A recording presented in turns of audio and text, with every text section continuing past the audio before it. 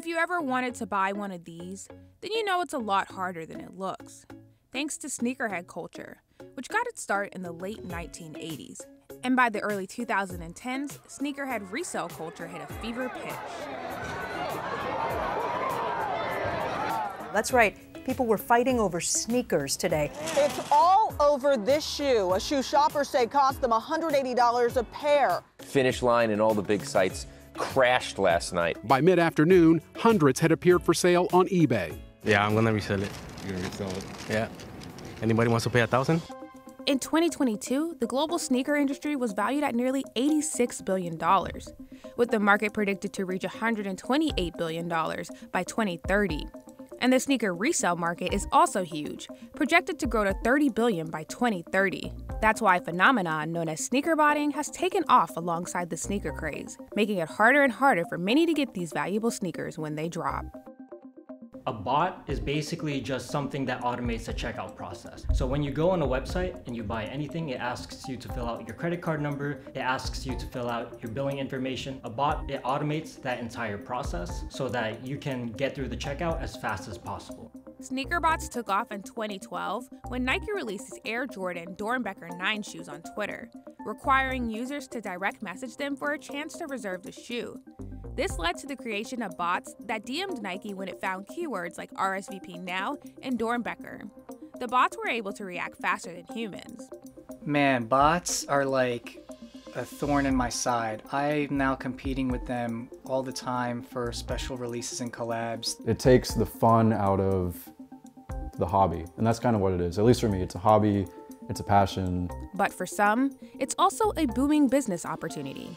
In 2022, I made a gross profit of $131,000, minus $15,000 for botting expenses, and then we still make 6 figures over the course of 1 year. CNBC dove into the sneaker industry to find out why bots have made buying sneakers harder than ever, and what companies are doing to get ahead of the problem. To understand bots and the issues they raise, let's take a look at how sneaker shopping has evolved. Until just a few years ago, customers would camp outside a sneaker retailer such as Foot Locker, waiting in line for a slim chance to buy a pair of shoes. Now, in the digital age, instead of waiting outside, you're waiting in a virtual queue. In that physical world, there's unwritten rules. You don't jump the queue, you don't let people in front of you, you are patient, you are being served one by one. Now we are not talking 500 people, we are talking millions, sometimes 5 to 25 million or 30 million people in a queue coming into the website wanting to buy those goods. And that's a mix of bots, and there is no transparency on who came first. Sneakerheads rely on platforms like Nike's Sneakers app to buy highly coveted shoes at retail price.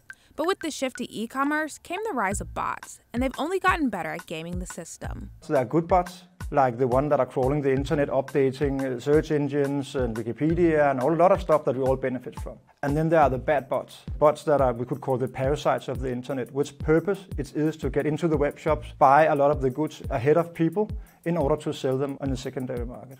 A 2021 study from cybersecurity company Imperva found that 42% of internet traffic was non-human, and nearly 24% of retail site traffic came from bots with malicious intent. Check, another cybersecurity company, estimated that 1 in 4 Black Friday shoppers in 2022 were fake. Everything that is a high-ticket, high-demand item, especially if there's scarcity involved, is a prime target for scalper bots. Jesper Essendrop has experience fighting bots with a top sneaker brand as CEO of Qit, an IT company that specializes in controlling internet traffic with virtual waiting rooms. If we look at some of our biggest sales of high-profile goods like sneakers, we see something between 40% and 95% on all traffic coming into that web shop is from bots. Once sneakers are purchased using bots, they are often resold on third-party platforms like StockX, GOAT, and Flight Club. And exclusive drops can bring in huge profits for resellers. In 2022, Nike's Air Force One low off-white Brooklyn shoe, which originally retailed at $160, had an average price premium of 912% on StockX. They're buying inordinate amounts of product line and then jacking up the prices that are oftentimes unaffordable, if not abusive. The market was impacted in October, however, when Adidas ended its deal with the rapper Ye, formerly known as Kanye West, after he made anti-Semitic remarks. Now, more than $1 billion worth of his Yeezy line shoes are in limbo. Between that and the general slowdown in spending, Cowen Research Equity told CNBC the resale market is seeing a slowdown. But Adidas and other top brands like Nike and New Balance are still constantly under attack from bots. If we look at a concrete sneaker sale last year, 1.7 million visitors came into our website on a sneaker sale. Only 100,000 out of those 1.7 million visitors were actually real human, the rest was bots. In the past, Nike's Sneakers app has come under criticism for the way it handles bots, with loyal customers complaining that they had to compete with bots on every single drop. Nike says the Sneakers app receives an average of 12 billion bot calls or entries trying to game the system per month. A customer can submit an entry to a draw by selecting a shoe and a size. Nike then selects participants at random to buy the shoe, but some of these customers are actually bots. The 2022 release of Nike's Travis Scott Air Jordan 1 Reverse Mocha shoe received nearly 3.8 million entries, with almost 1.9 million of those entries being bots. But since then, Nike has attempted to make some changes. In 2022, Nike released updated terms and conditions aimed at fighting bots, which banned purchasing products for resale, saying it could cancel orders, refuse returns, charge restock fees, or close the accounts of people suspected of botting. But these terms only apply to US-based customers. Nike did not comment on why the terms don't apply internationally, or if there are plans to expand them, and botting is still a huge issue across the global market. I just want one pair in my size. I actually want to wear it, and bots just kind of will eat up 50 pairs at a time, and they just all end up on the resale market. So how does this all work? We asked one of the people behind the bots. The amount of sneakers that I bought can really vary from month to month. Sometimes I'm able to bought hundreds within a single month. Sometimes I bought less than 50. Meet Nova, known as Botterboy Nova on YouTube, where he has amassed nearly 200,000 subscribers by teaching people how to bot. I got one. Got another one. I run the biggest, most popular sneaker botting YouTube channel. Nova is a self-proclaimed sneakerhead and has been botting for around 4 years. I was seeing a lot of these botters take so many sneakers away, and I thought I was at a disadvantage. So I thought to myself, you know what? How do I get one of those? Nova asked not to reveal his real name because of security concerns. Around 2017, 2016, there was a real stigma in botting. I basically put a face on what botters may look like. And at the end of the day, I'm just a regular person. And he's not the only one. There are entire botting communities made up of people just like him. And serious botters join paid membership groups called cook groups, which provide access to resources like release guides, insider tips, and restock alerts on platforms like Discord and Slack. Your cook group is basically your bread and butter. They tell you what websites to go for, what shoes are profitable, what shoes aren't profitable. The vast majority of them, especially the best ones, they can range anywhere between $40 to $100 a month. Cook groups help botters learn the basics, but there's still a learning curve for beginners. I guess I could bot myself to just get one pair for myself. I honestly am not very tech savvy, and I don't really care to put the energy into that. I just kind of miss back in the day when you just walk into a store and just get it, and it's not really a hassle. Botting can also be a costly hobby. You need multiple bots because you need to make sure all of your bases are covered. And for each of these bots, some of them have renewal fees ranging anywhere between $50 to $80 a month. But Nova also spends less on bots than some, because he's often given free bots in exchange for promotion on his YouTube channel. Normally, bots can be rented for as little as $5, while others have purchasing fees reaching into the thousands. Which brings up the question, is botting fair? At the end of the day, there's not enough sneakers to go around for everyone. So, long story short, you have to work as hard as possible to be able to obtain the sneakers for retail price. It's unfair, I would say, and it's just more of like a memorabilia thing. If they're only making 500 of these shoes, I want to be one of those people that has one. Buying, renting, or using a bot to purchase sneakers may violate the terms and conditions of retailers, but it's still legal.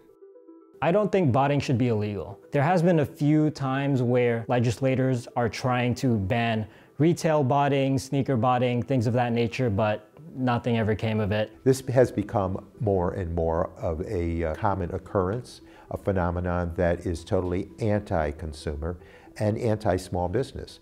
In 2016, Paul Tonko introduced the Better Online Ticket Sales Act, or the BOTS Act, which outlawed the resale of tickets purchased using bot technology. However, the effectiveness of the laws in question after a fiasco in 2022 over Taylor Swift tickets led some congressional members to accuse the Federal Trade Commission of not enforcing the law. The FTC's only case of enforcing this law came in 2021, 5 years after it was passed. Also in 2021, Tonko introduced a new law that would act like the BOTS Act for retail sites instead of ticket sales. The Stopping Grinch Bots Act authorizes FTC to go forward, utilize the tools that we would give them with this legislation, where they could levy fines for those who have knowingly circumvented control systems. Congress has yet to vote on the bill, and it's unclear when this will happen. Even if it does pass, FTC enforcement is still key. It seems like something has to be done at some point because it's just kind of out of hand and kind of messing up the hobby for a lot of purists.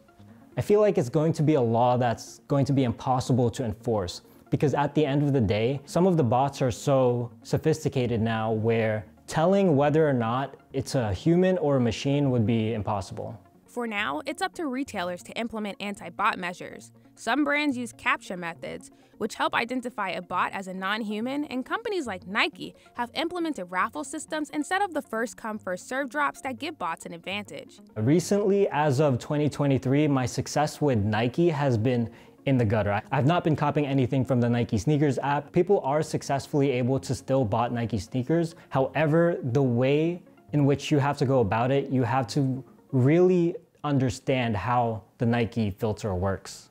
Nike did not comment on whether customers using bots are still finding success on the Sneakers app or if there are any updates coming to its raffle system.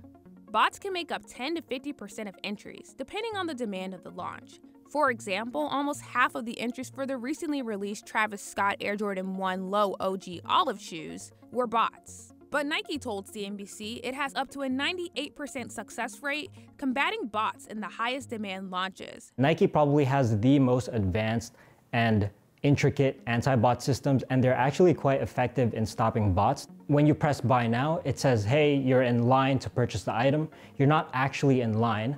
This is actually a raffle. So it's a raffle that lasts for 3 minutes, and as Nike is taking in the entries, it's filtering out all of the bot entries and all of the duplicate entries. Companies like Ticketmaster and Fabletics lean on third-party services such as Qit to help filter out bots. We are basically what we call a virtual waiting room that can monitor whether or not this is a human being or a bot, when we try to do our best to kick all those bots out. Still, sneaker botters can often bypass these measures with loopholes like jigging, slightly changing their address, name, or other identifying information.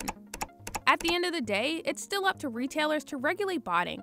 There are some websites that really don't care about botters simply because sometimes their only goal is to sell out. And if your goal is to sell out, then it doesn't make sense to create a barrier between someone trying to purchase your sneakers and someone trying to sell the sneakers. As botters get more advanced and sneakers become more exclusive, will sneakerheads without bots ever regain a chance at scoring the latest drop? For as long as it's legal, I think I'm going to keep botting because simply put, if a human can do it, then a bot can do it too. And as long as there's items coming out, whether it be sneakers, new generation consoles, GPUs, where the demand far outweighs the supply, then there's money to be made.